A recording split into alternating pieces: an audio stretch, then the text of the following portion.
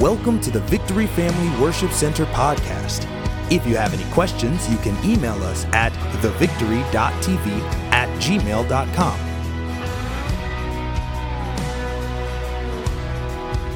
Hey, if you got your Bibles, go ahead and begin to open them up. Everything that I'm going to be talking about is on our app. You can download our app, and there's some sermon notes on there. And we also have paper. There's a lot of people that like the paper, the old taking notes and writing on paper, and that's good too. But everything I'm going to be talking about is online. And so grab your notes, grab your Bibles, turn your Bibles on, whatever you need to do, and let's get into this. We're in a final message of this series called Free. And let me just give you some background. I'm going to kind of review for a minute to tell you where we've been. All of these sermons are available on YouTube. They're available on our website. You can go back and, because there's 4 more preceding this. And so if you kind of think this is off the wall topic today, it's because I'm concluding something. And so the big idea of this series, the big point of this series is to get the church unleashed, to get this church, all churches, we need to be unleashed. We need to be more powerful when it comes to using our giftings in the day-to-day life. We started the first message 3 or 4 or 5 weeks ago talking about breaking limitations. And if you remember, I had a can and I was talking about the flea hitting his head on the can. And the big idea was we live within the limitations of what we can believe.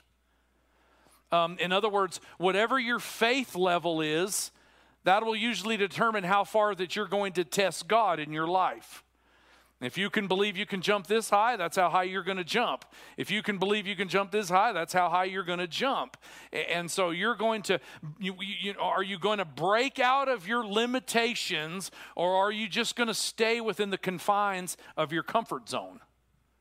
That's the challenge of week 1. And then we talked about developing the gifts inside of you. Every one of you have a gift inside of you. And I don't know what that gift is. And the big idea was your success is not determined by what you do or what you have. Your success is determined by your stewardship over that gift. And so I believe in my heart, I know this is how it worked and played out in my life, that a lot of times if you want to discover your gift, the first thing you need to do is just learn to serve and give.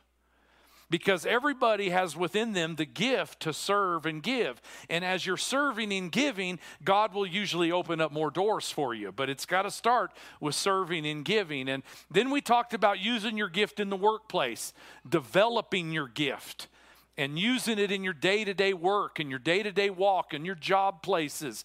It is a fact that every one of us have been gifted in our workplace, our jobs, to do a certain thing well. And God's given us the ability to do certain things well. And it's sad to watch people in the workplace not using their gifts, and they're wasting their gifts, and they're just not using their gifts in the workplace. And usually you'll find that those people are kind of miserable. And so it's very vital that you get into a job or a career path or some sort of ministry path, whatever it is, where you're using your gift well, whether it's teaching or whatever it is, you use your gift. And then we talked about living free. That was 2 weeks ago. How you live free. You can live free from sin controlling your life.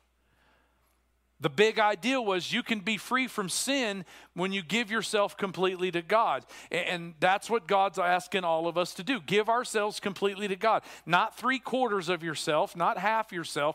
God wants you to give all of yourself to Him. Your time, your money, your everything about your life.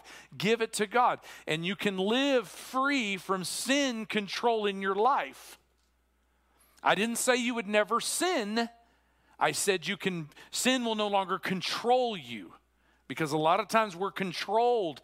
Sin has a control. It's habits, it's addictions, and you can break those, but you got to give yourself completely to God. And then we're going to conclude today. So the big question of that final message was, how much of yourself are you willing to give to God? And then we're going to conclude today talking about the freedom to love. And let me just give you the context, because where we're going today is going to be kind of tough to swallow, because I'm going to push some buttons here today, because today I want to talk about the culture of this church a little bit. The culture and the way we do things at this church and what our goal is at this church. And if you remember a few weeks ago, I was talking about the difference between Chick-fil-A and some of the other restaurants out there, the other food chains.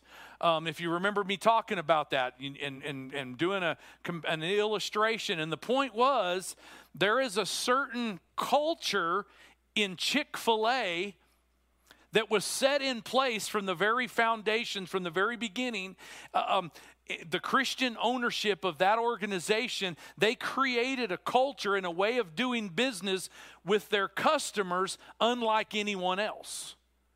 How many of you would all agree with me that Chick-fil-A does things a little different than McDonald's? Come on.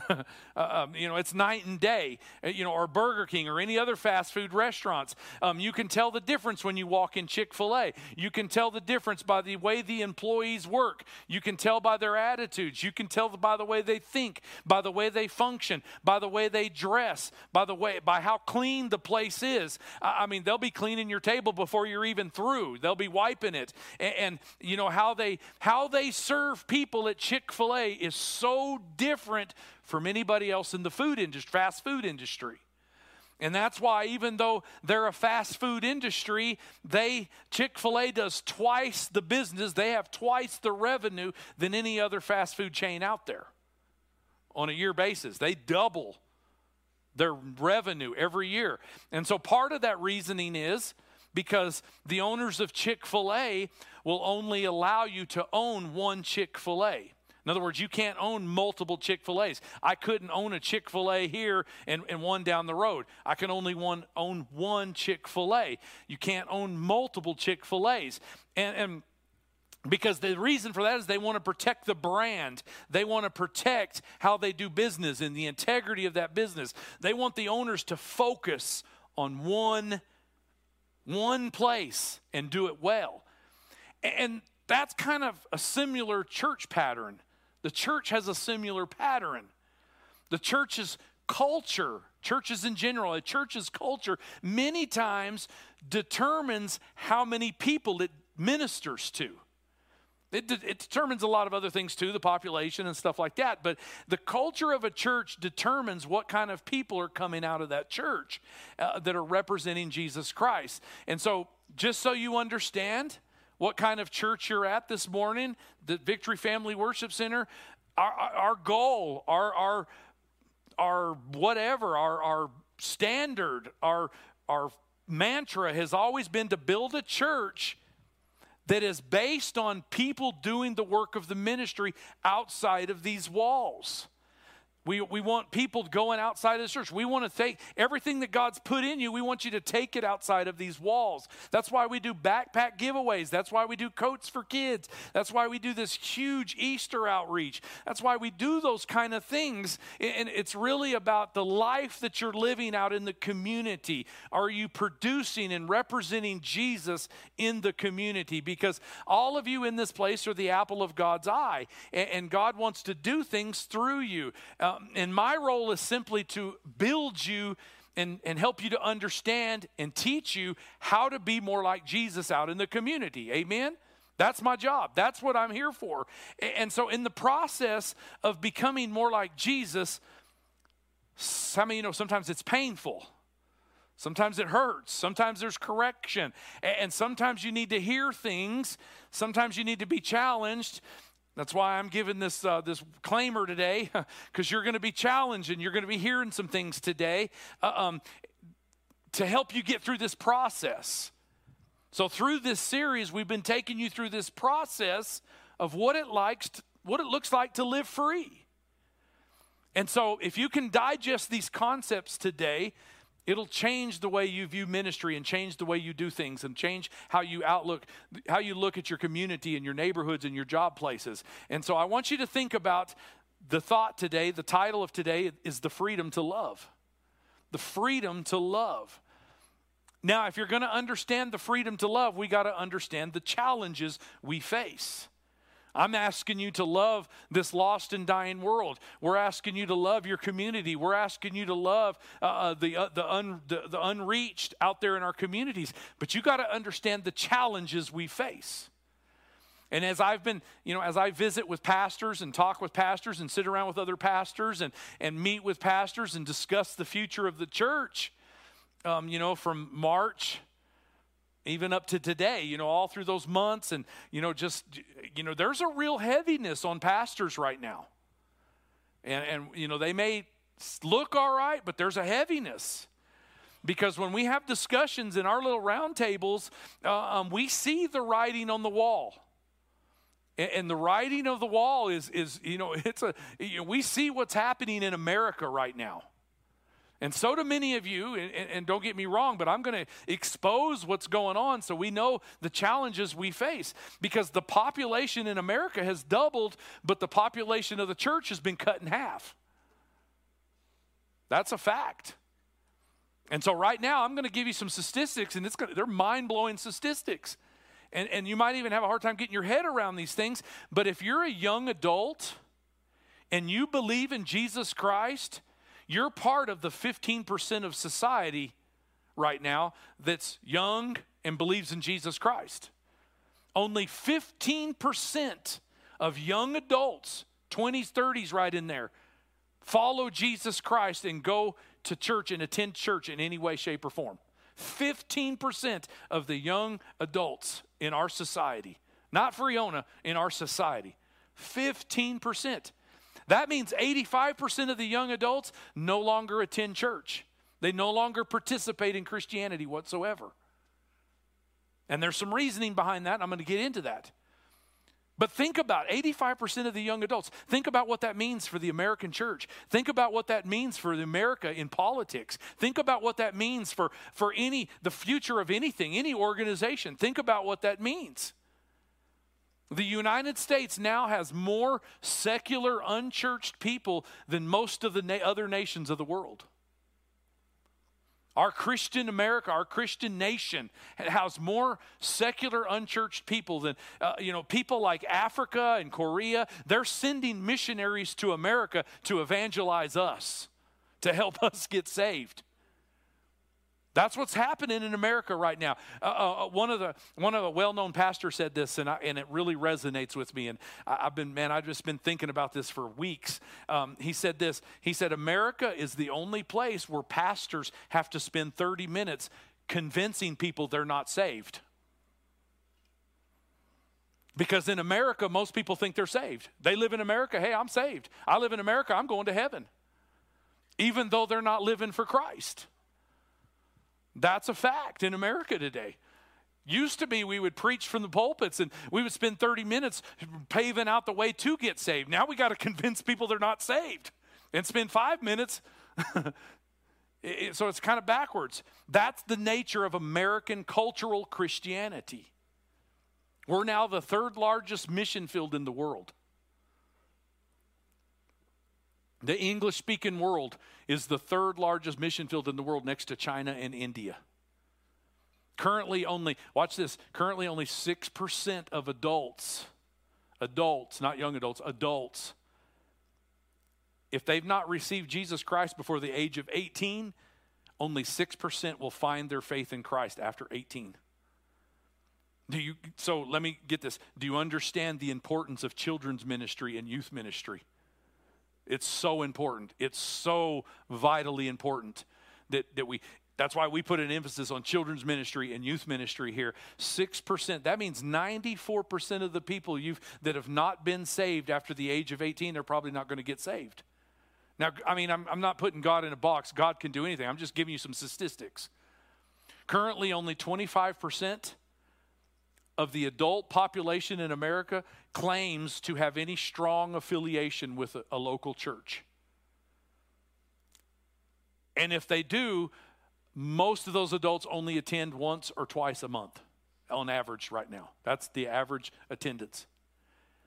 So what does that say about obedience? What does that say about commitment? What does that say? There's something seriously wrong with the state of the church in America right now.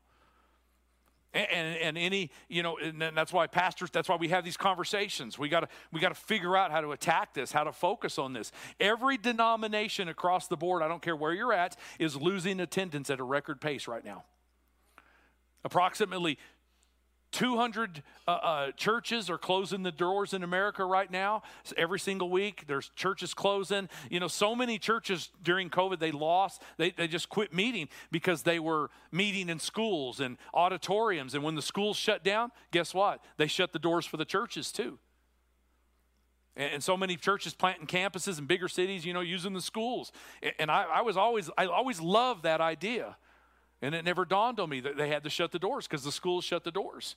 And so the fastest grow, this is one blows me away. The fastest growing religion in America right now is not Catholics, it's not Christianity, it's not Buddhism, it's not anything like that. The fastest growing religion in America right now is social justice. It's social justice. Young adults have traded worshiping God and worshiping Jesus Christ for worshiping social justice. Now, if you don't know what social justice is, it's basically caring for people. I'm all about social justice.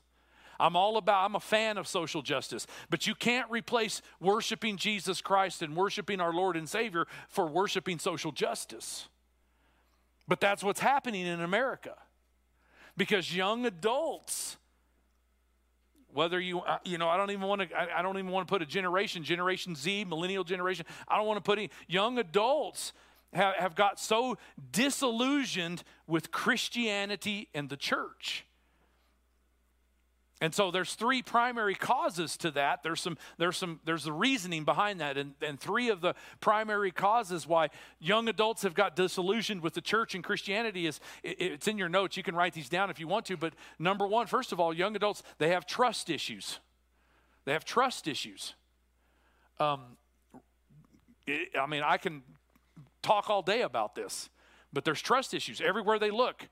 They don't know if they can trust issues. They have a hard time trusting authority. Whether it's police officers, whether it's principals in high schools, whatever it is, they have a problem trusting authority. Young adults, young people have grown up in environments where authority figures have let them down. Political authorities, governmental authorities, church authorities, business authorities. And what's happening right now is when young people get into the church, they look at the authority. When somebody says, hey, you need to, an authority comes in and tries to correct them, they resist that. They push back to that authority because they don't want to submit. Everybody wants to have a say in everything. Nobody wants to be under any kind of authority. And the Bible is all based on authority.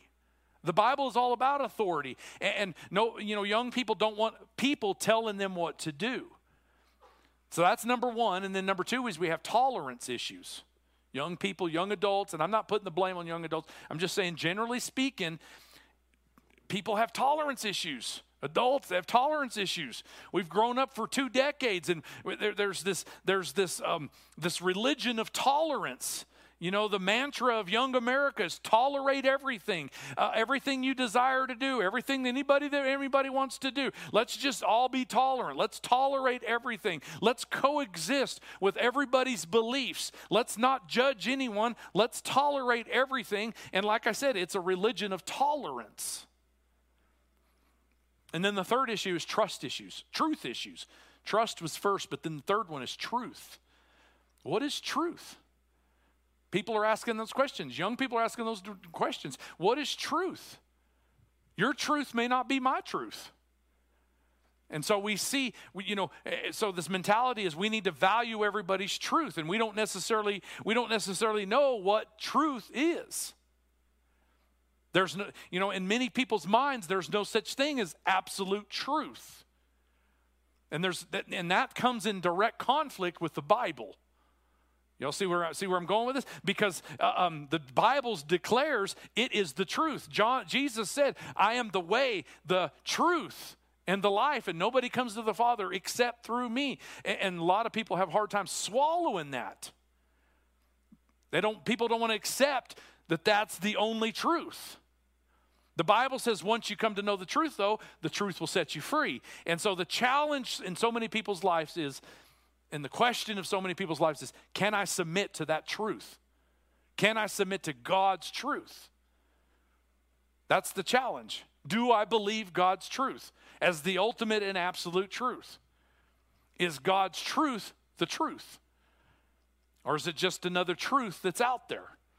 Those are the questions. Those are the challenges facing the church. People have got trust issues, tolerance issues, and truth issues, and we have to overcome those challenges in an unchurched world that's emerging before us in America right now. So how do we overcome those issues? How do we overcome those challenges in order to teach and have an influence on the next generation that's emerging in our nation? This is the great burden of pastors. This is the questions that pastors are asking. This is the burden of pastors. This is the burden of anybody who cares about our nation, cares about our society, cares about people. This is the great burden for anybody that wants to make an impact for the kingdom of God. That's the big question. So in the church, we have to set a culture. We have to set a standard so that we can overcome those issues. And so what I want to try today is reset or reestablish. This has always been our mantra. This has always been our culture. But I want to reset and establish the heart of our church here at Victory Family. What does God want our church to be like in order to overcome these challenges? Does God want us to be, are we going to be a Chick-fil-A or a McDonald's church? That's what it boils down to. That's the conversation we're going to have today. Does God want this church to be a place where people can really see Jesus and see Jesus through people? Or is this just a church that we come to on Sunday mornings and we just want to feel good about ourselves and go home? That's the question. That's the struggle. That's the conversation. So there's three principles that I want to give you, that I want you to put inside of your spirit today and let these resonate with you so that you can understand the culture of our church and my heartbeat and what I'm trying to establish in this church. And the first thing you need to understand, the first principle is this, is we've got to have a culture in this church of love instead of religion. Love comes first instead of religion. So I did this morning. I'm going to do it again. I'm going to take a straw poll. This is not to embarrass you. This is not, but I need you to participate because you'll see, you'll understand my conversation. So the first thing I want to ask is, if you've come from another church to this church, and there was a lot this morning, another denomination, another church, Baptist church, Catholic church, Methodist, Episcopalian, I don't care. If you came from another church to this church, raise your hands real quick. It's okay. There's a lot of you, I know. That's cool. There's nothing wrong with that. As a matter of fact, there's more of you here than there was this morning. And so let me ask you another question. How many of you just came to this church and got saved in this church, and this is the only church you've ever known? Is there anybody in here this morning? There's a couple of you. And that's good. There was more of them this morning here than, it was kind of backwards this morning. But so here's what I'm trying to say. Let me explain something. In a church like this, and there's a lot of churches like this, when you have multiculturals, more than one culture, you have multi-generations. There's a lot of generations represented here. There's a lot of different denominations represented here. There's a lot of different feelings. And so when you put that all in a pot and stir it up, you feeling me? You have all kinds of theologies. You have different doctrines. You have all these kind of things. We have all these traditions that we came out of. And sometimes if we're not careful, we try to bring those thoughts, those traditions, and those ideas into this one pot all together, and we try to make this church look like the old church that we came out of. And so you have to understand you're not in your old church no more. And I understand more than anybody. I'm having these conversations between services today with some people. And I know better than anybody that it's hard to drink new wine when you've been drinking the old wine for a long time. You know what I'm saying? It's hard. And a lot of you've gone through that process. But sometimes the old wine sounds better. Sometimes the old wine tastes better. You know what I mean? And I get that. But what we're trying to do at this church is not be religious about this. Because religion, if you study the life of Jesus, religion was the number one enemy of Jesus Christ. It was. It's hard to understand, but because we usually think of religion as a good thing, but religion was not a good thing in the Bible. Jesus, it was like a cheese grater. Jesus and religion, because the religious people fought against Jesus because Jesus was so non-religious and non-traditional.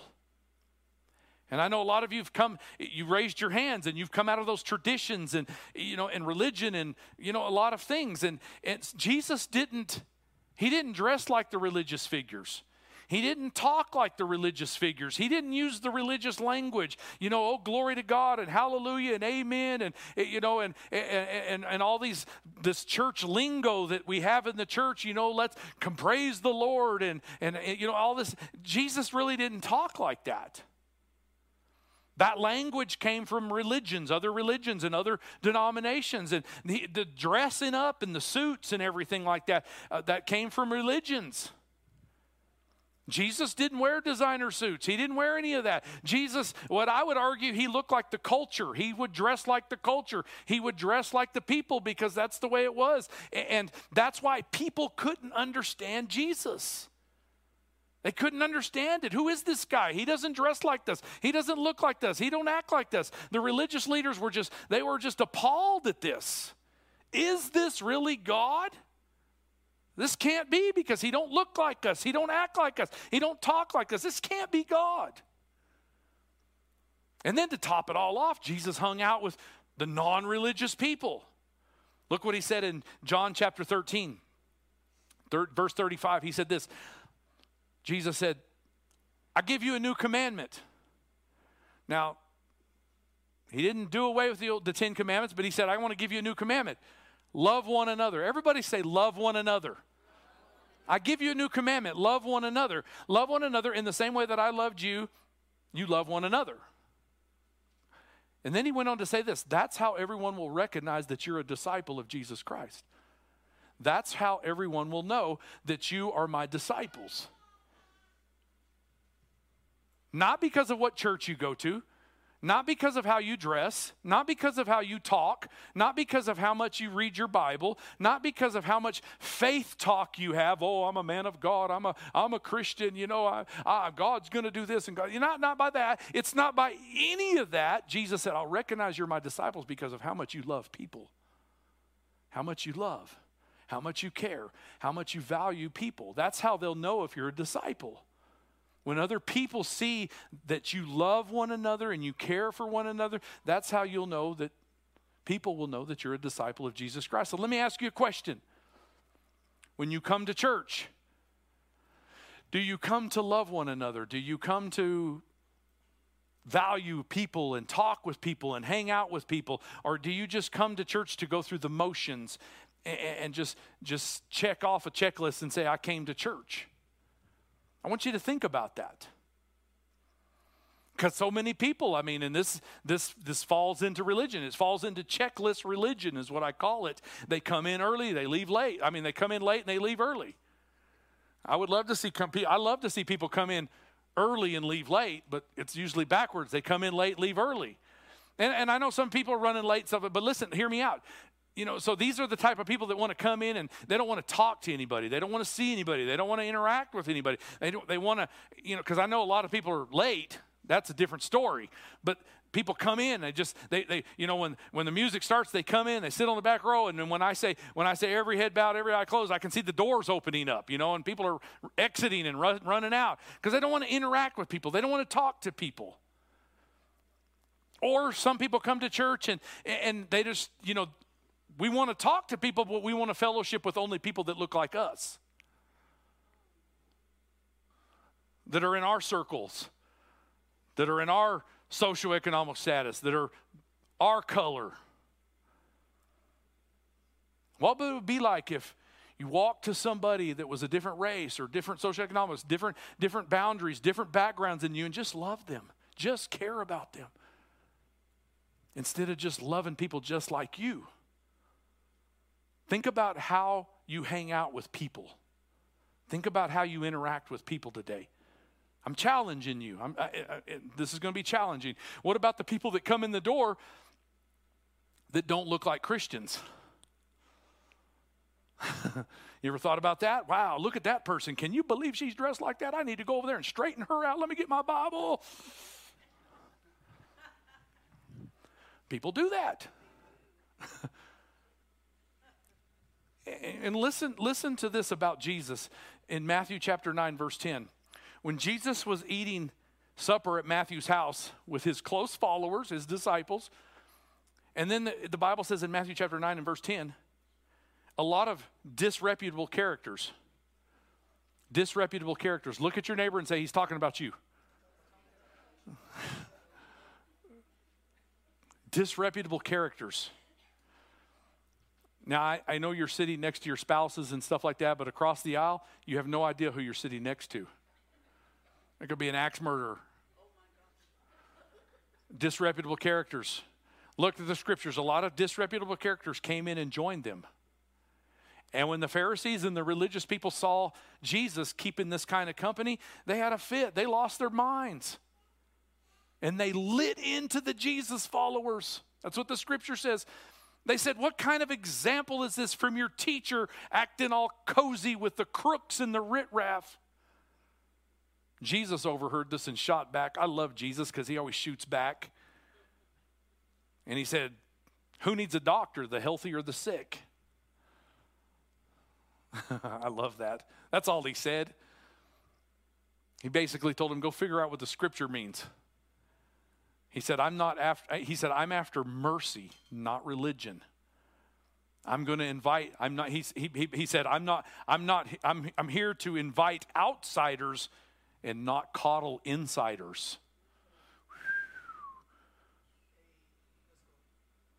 So just so you understand, this church is filled with a lot of riffraff and a lot of disreputable characters. How many of you admit that you were a disreputable character at some point in your life? Yeah, see, this church is full of them, and I love that.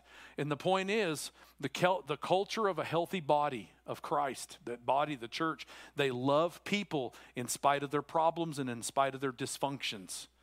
We don't look at the problems and the dysfunctions. You love people anyway. We care about people. That is a sign of a healthy body. That is the culture of this church. It doesn't matter what your past is. The point is, it doesn't matter even what you did up to yesterday. The point is, you're here today and you're moving forward. That's what we're here about. We want to love you too. We want to love you forward. Amen? That's what we're here about. The second thing is we want, in the church, we have to develop a culture of grace instead of judgment. A grace instead of, and this is where the tension comes into the church. This is where the tension comes in, because the church, Christians, we have the Bible to guide us when it comes to right and wrong, good and evil. We look through the lens of the Bible. And a lot of people out there in the world that are unsaved, they don't look through the lens of the Bible for right and wrong and good and evil. They don't look through the lens of the Bible. And so when we start to read the Bible, you'll begin to see the format of what it means to live a holy life. A lot of you know this. You've gone through this process and you know what it means, and it grates with the rest of the world. There's tension here. A holy life for God means that there's some changes that have to take place within you. And it's a process. When you come to know Jesus Christ, you've got a lot going on inside of you from your past. And that stuff needs to be delivered up out of you. And that's a process we take you through. That's why we have a class called Moving Forward. That's all about inner healing. We do that Wednesday nights. We have 2 more classes. And then next Sunday night, starting next Sunday night, not tonight, next Sunday night, we're going to start it again. And it's 4 classes. And it's about getting that stuff, that past that's inside of you, getting it outside of you and getting it delivered out of you. And see, the salvation of your spirit happens instantaneously. But the salvation of your soul is a day-to-day thing. That's something that you work on day to day.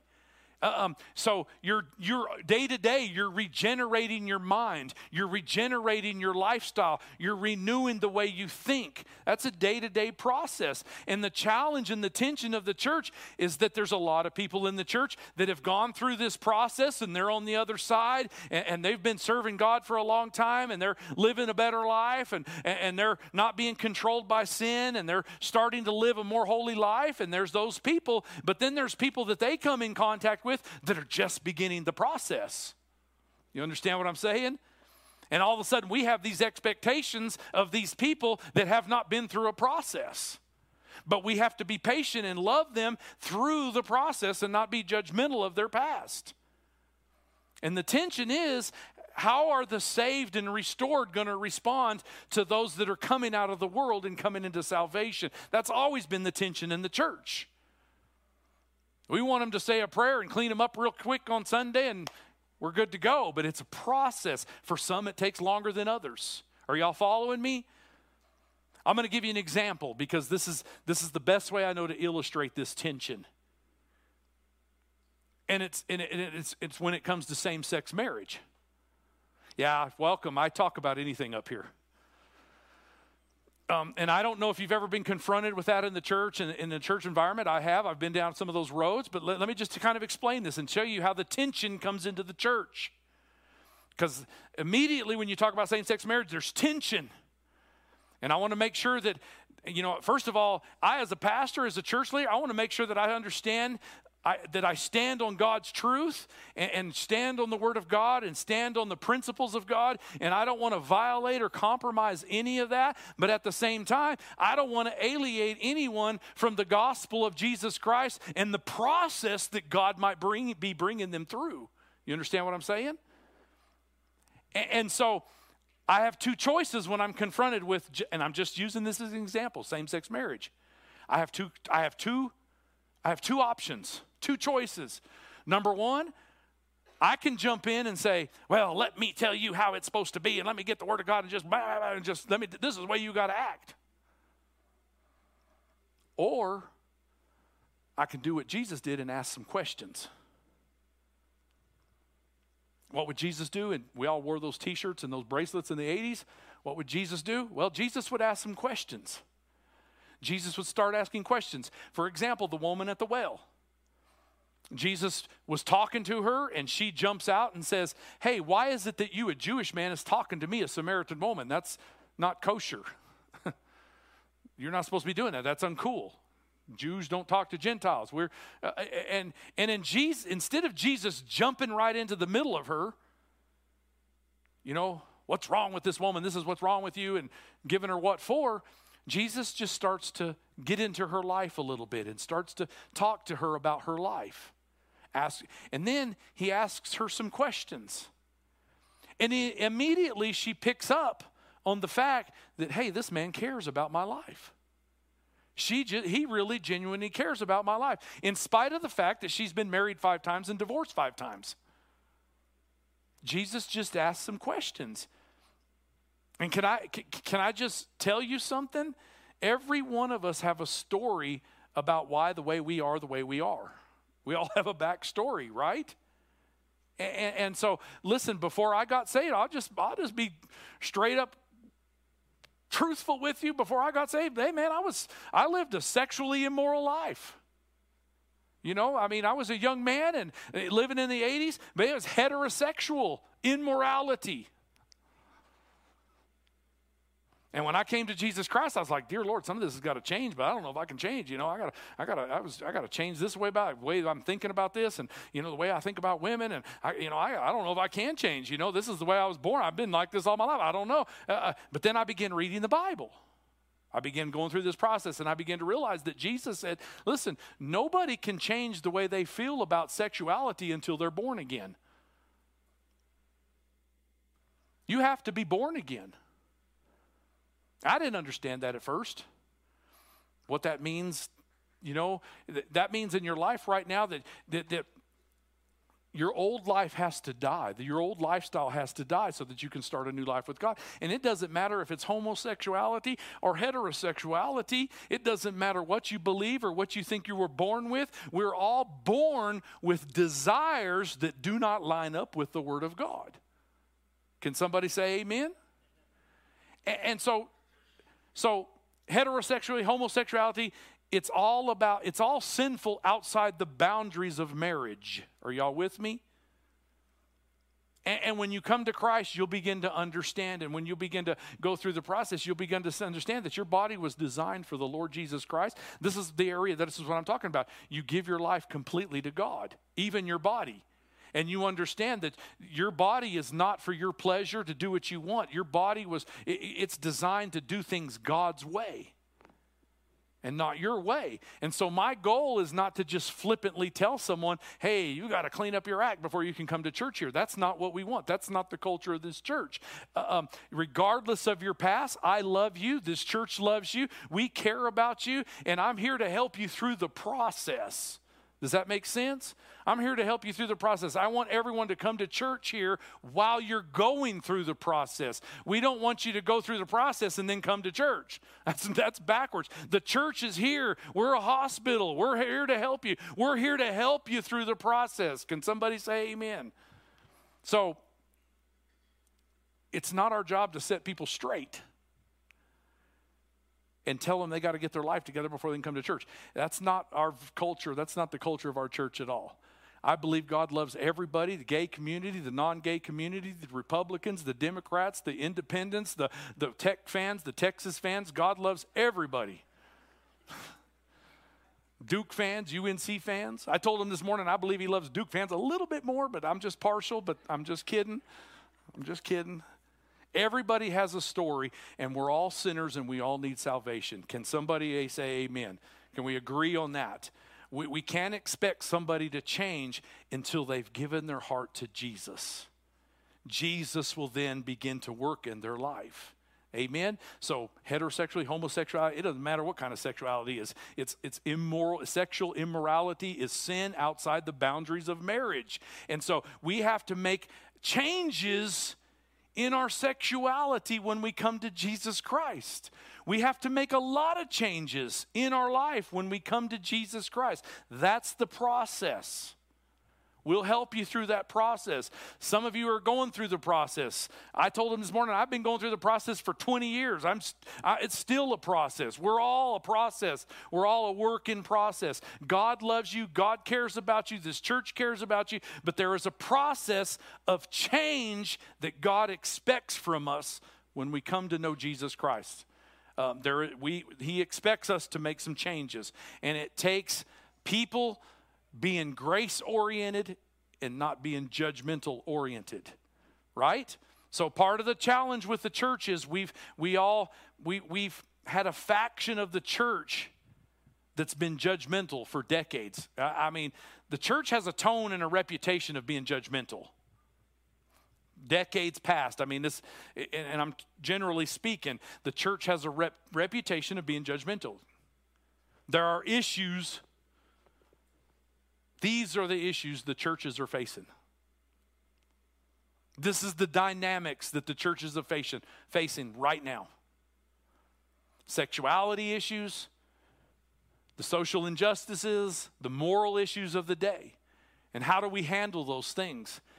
And just so you know, where I'm clear personally, that as for me and my house, we will serve the Lord and we will honor Jesus Christ in everything that we do. And we will honor what the Bible says. But at the same time, we need to represent Jesus to the lost and hurting generation that's outside of these walls, that's grown up in confusion. There's a lot of confused people. It's not that they're wrong or they're bad people. They're confused. There's trust issues. There's abuse issues. There's single parents. There's all kinds of issues out there.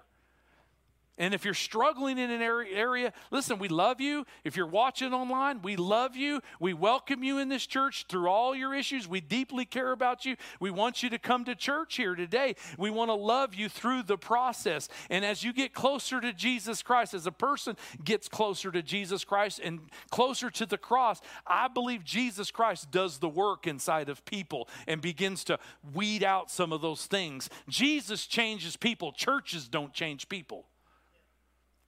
And so if people could do the work on their own, if churches could clean people up, we would have a clean community. You know what I'm saying? But God does the transformation work. So we need a culture of love instead of religion, a culture of grace instead of judgment. And then finally, the last one is this. We need a culture of others instead of self.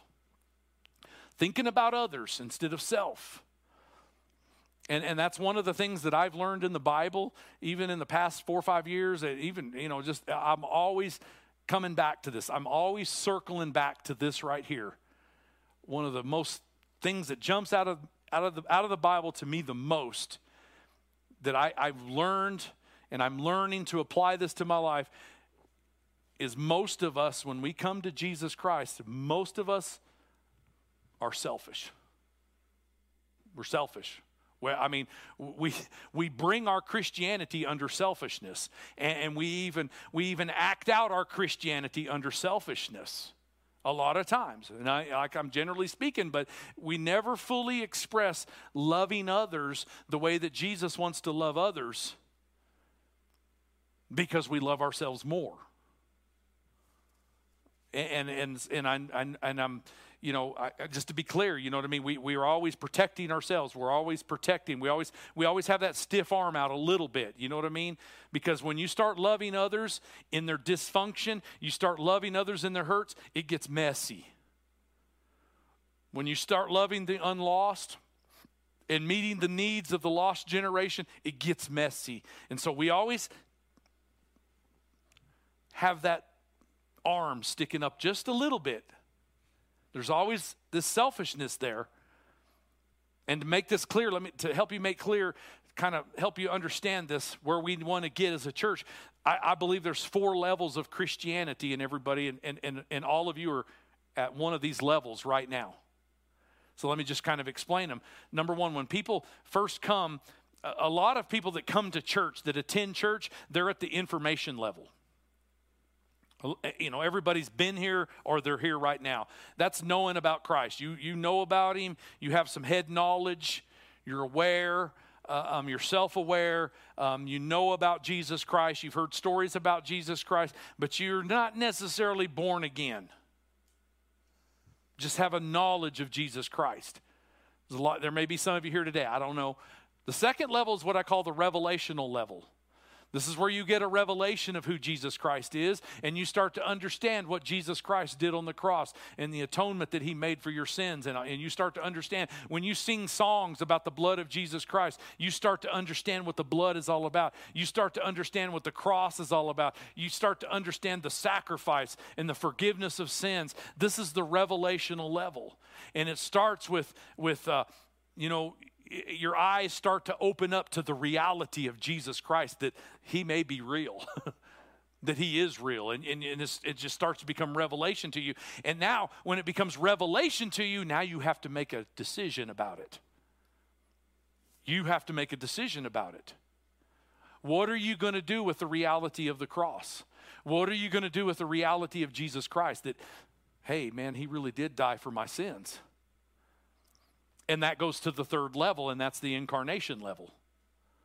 And that's when a person gets born again. They surrender their life to Jesus Christ. Now Jesus Christ is living inside of you. I told you, your spirit is born again instantaneously, but the soul is a process. But when you ask with the incarnation level, Jesus comes alive inside of you. Christ is in you. But the fourth level is where we all want to get to. That's where we want to get to. And that's what we're shooting for. That's what we're aiming for. And that's the transformational level. And that's where you begin to be transformed. Revelation always brings transformation. You don't get transformation before revelation. It doesn't work that way. You have to get a revelation of the blood of Jesus Christ and the work of Jesus Christ before there's transformation. But when transformation starts to happen, it's no longer Jesus Christ living in you. Now it's Jesus Christ living through you. And that's where we want to get. Jesus is living through your words. He's living through your hands. He's living through your feet. He's living through your works, your gifts. Jesus is living through you. And Jesus is functioning through you to this lost and dying world, in your office place, to your friends, to your neighbors. God is using you to full capacity in your giftings and what He's placed in you, where you start to look like Jesus. You start to represent Jesus. You start to represent Jesus in the workplace, in the neighborhoods, and in their families. And you just start to represent Jesus everywhere. Doesn't mean you're perfect. It just means you're representing. You are an ambassador of Jesus Christ now. And that's what we want to shoot for. And that's what this series has been about. There's 4 weeks. This is the 5th week. It's about getting yourself to start thinking about others instead of solely on yourself. What is it that I'm called to do for Jesus Christ? Philippians chapter 2, let me read you some scripture. Paul writes this to the church. He said, therefore, if you have any encouragement from being united with Christ, if any comfort from His love, if any common sharing in the Spirit, if any tenderness and compassion, then make my joy complete by being like-minded and having the same love. In other words, having the same culture of love, being one in the spirit and one in the mind, not do nothing out of there's that word selfish. Do nothing out of selfish ambition or vain conceit, rather in humility. Value others above yourself. Let's all say this together. Can we do that real quick? Let's say this together. Repeat after me. Say, love others above yourself. Not looking to your own interests, but each of you to the interest of others. I hope that resonates in your soul. The big question is right now is, once I become a follower of Jesus Christ, how do I become this person of influence? How do I influence my neighborhood? How do I influence my friends? How do I become an influencer? And how do I lead people to Jesus Christ? So many people want to learn how to do that. And so you may not feel like it right now, but everybody should want to influence more people. We should all want to influence more people. That's what being influential is. We want to be influential. And so there's this big thing inside of us. It's called selfishness that keeps us from doing it. There's a little bit of it in every side of us. Some there's more than others, but there's selfishness. We all deal with selfishness. It's all about self-promotion, self. And so that keeps us from influencing others. In our society today, in America today, right now, the selfishness is the feeder that's feeding our society right now. Selfishness is the feeder that's feeding our culture right now. It's all about, everybody's about themselves, me, trying to put their best self out there for everybody to see, trying to, filter this and filter that. We want our best self. But the reality, Jesus said, you must decrease and I must increase in your life. If you're going to represent Jesus Christ to the world, you have to decrease. You've got to decrease self-promotion and you've got to increase Christ promotion. Think about what social media does. What's all that about? Is that about Christ promotion? That's about self-promotion. Social media is all about self-promotion. Are you decreasing in self-promotion and increasing Christ promotion? That's the question we have to wrestle with. If you want to decrease and increase Christ promotion, we got to stop thinking about ourselves. We got to stop thinking about, and we got to start thinking about other people. Value other people, love other people, no matter their race, no matter their color, their creed, their background, their economic status. We got to love others. When it all comes down to why the church is not being more impactful today in our communities and our society, it's because many people come to church thinking about themselves instead about others.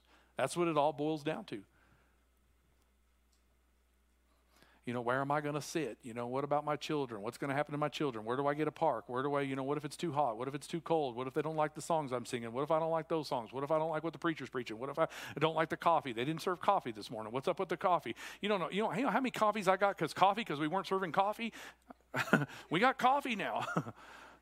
Why don't we have this ministry? Why don't we have that ministry? Why don't we have Sunday school? Why do we not have Sunday school? It's all about me. Are you following what I'm getting?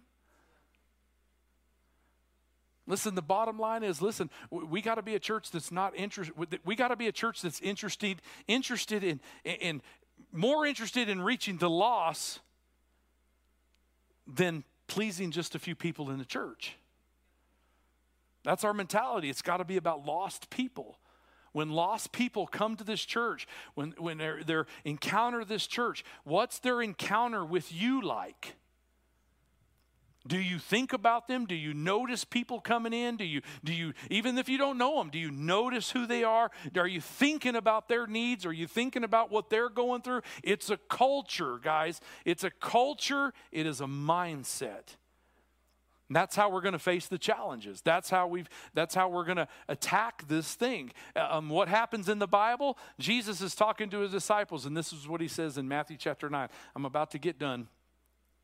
Matthew chapter 9, verse 36, Jesus saw the multitudes. Okay, the multitudes are unchurched. We know they're unchurched because it shows us in Scripture, because it says they're like sheep that doesn't have a shepherd. So they don't have a shepherd. We know they're unlost. We can assume they're unlost. When he saw the multitudes, he was moved with compassion. When you go to ball games, when you go to your neighborhoods, when you go to workplaces, you see people that are unlost, that are unsaved, the unchurched. Are you moved with compassion? Do you have compassion? Do you think about what they're going through? Do you think about their needs? And Jesus said, because they're weary, they're scattered like sheep that don't have no shepherd. And then he said this to the disciples. This has really been resonating on me the last couple of weeks. The harvest truly is plentiful. The harvest is plentiful. There's a lot of harvest out there, but the laborers are few. And I know you've heard this scripture for years, but this jumped out at me this week. Therefore, pray the Lord of the harvest to send out laborers into the harvest. And that's a big statement right there, because Jesus is trying to get people out of the church, get out of the church thinking, get out of the church mode. Jesus is telling the church, get outside, get into the harvest mode. He's trying to get the church folks outside of the walls. Get out there where the people are. And it's important to understand this, because especially if we come from different backgrounds and stuff, Jesus said, pray the Lord of the harvest to send out laborers. So listen, there's no need. You don't need to spend any more time praying for your lost friends and praying for your lost loved ones and all that. Jesus is basically saying they're ready to get saved. They're ready to get saved. The harvest is plentiful. Jesus says there's no shortage of people that are ready to get saved. They're waiting on leaders. They're waiting on people. They're waiting on influencers. They're waiting on laborers. They're waiting, the people, the lost. They're waiting on the people, the harvesters, whatever you want to call it, the leaders, the laborers, to bring in the harvest. Jesus said, pray to the Lord of the harvest that he will send forth laborers. Send forth leaders.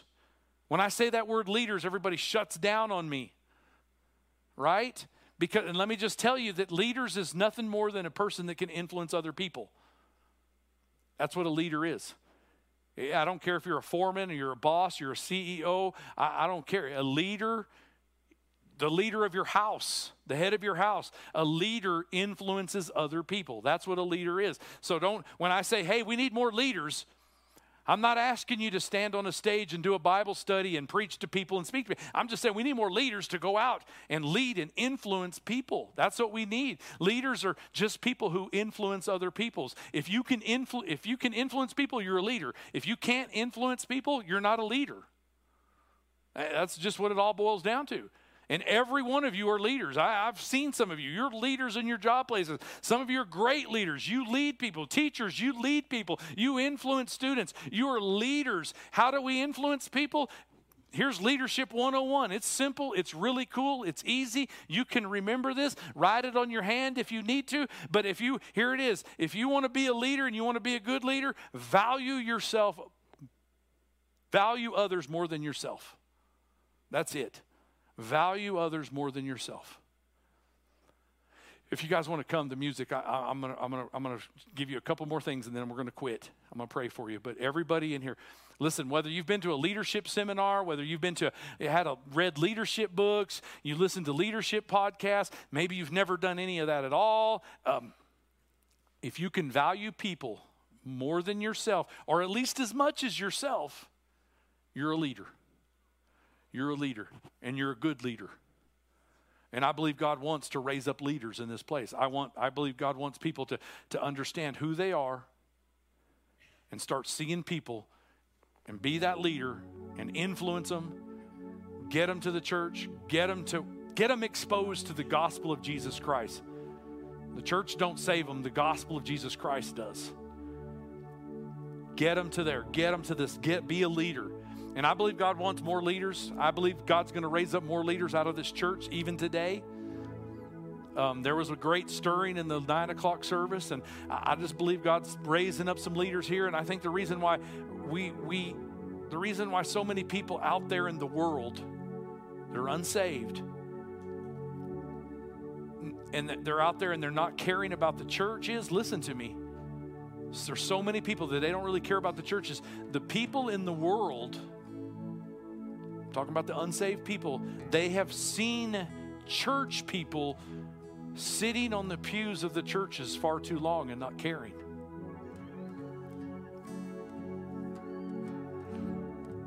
Watch this. You know, we had this world-renowned artist.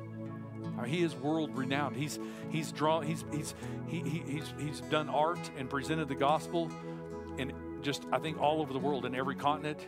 He's done it on the pyramids of Egypt, in the courts of Russia, in the court squares of Russia.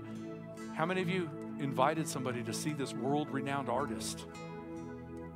I had so many people come to me last week and said, man, I wished I would have invited so-and-so. I wished I would have just pushed this more. I wished I'd have known. I wished I'd have done this. And you know, Friend Day, we ask everybody to invite friends. And I don't know how many people come up to me and said, I wished I would have invited more people.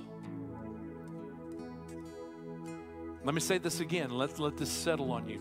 The people in the world, the unsaved people, they've been watching the church people sitting on the pews, not caring for them at all. Those people have been to church. That's why they don't go to church.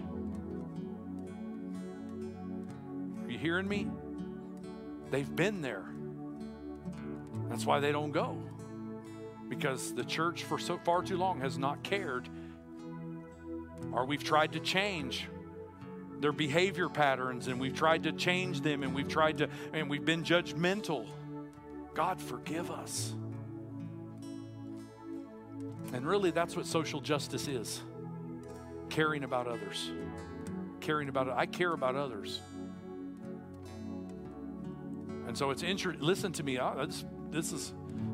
It's interesting that the world, the unchurched world, is all about others. They're all about social justice. It's the number one growing religion in America right now, social justice. It's interesting that the world is all about others, and they're not even saved.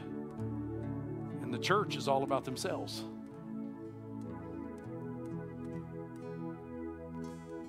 They'll know your disciples by the love. They'll know you're a disciple by the love. It's not what you say. It's not how much scripture you know. It's not any of that. It's about how you love and how you care for others. They'll know you because they loved you. They'll know you because you loved them and you cared for them. And going forward right now, leaving today,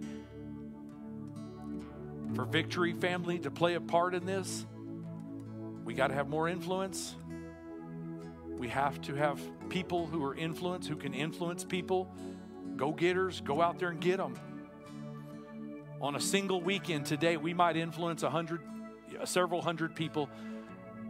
We get a couple hundred in here on the Sunday morning. We get 400, 500, 600 out on social media, out on the via video, and you have to understand that the only way we're going to change the environment, the only way we're going to change our cultures is the church has to become more like Jesus, and we have to see the people, and we have to care for the people and influence them. We have to influence more people. We can't do that unless there's more leaders and more laborers going out into the field. We have to have leaders. We have to be willing. And so let's say this together, and then I'm going to pray for you. Say, less of me, more of Jesus.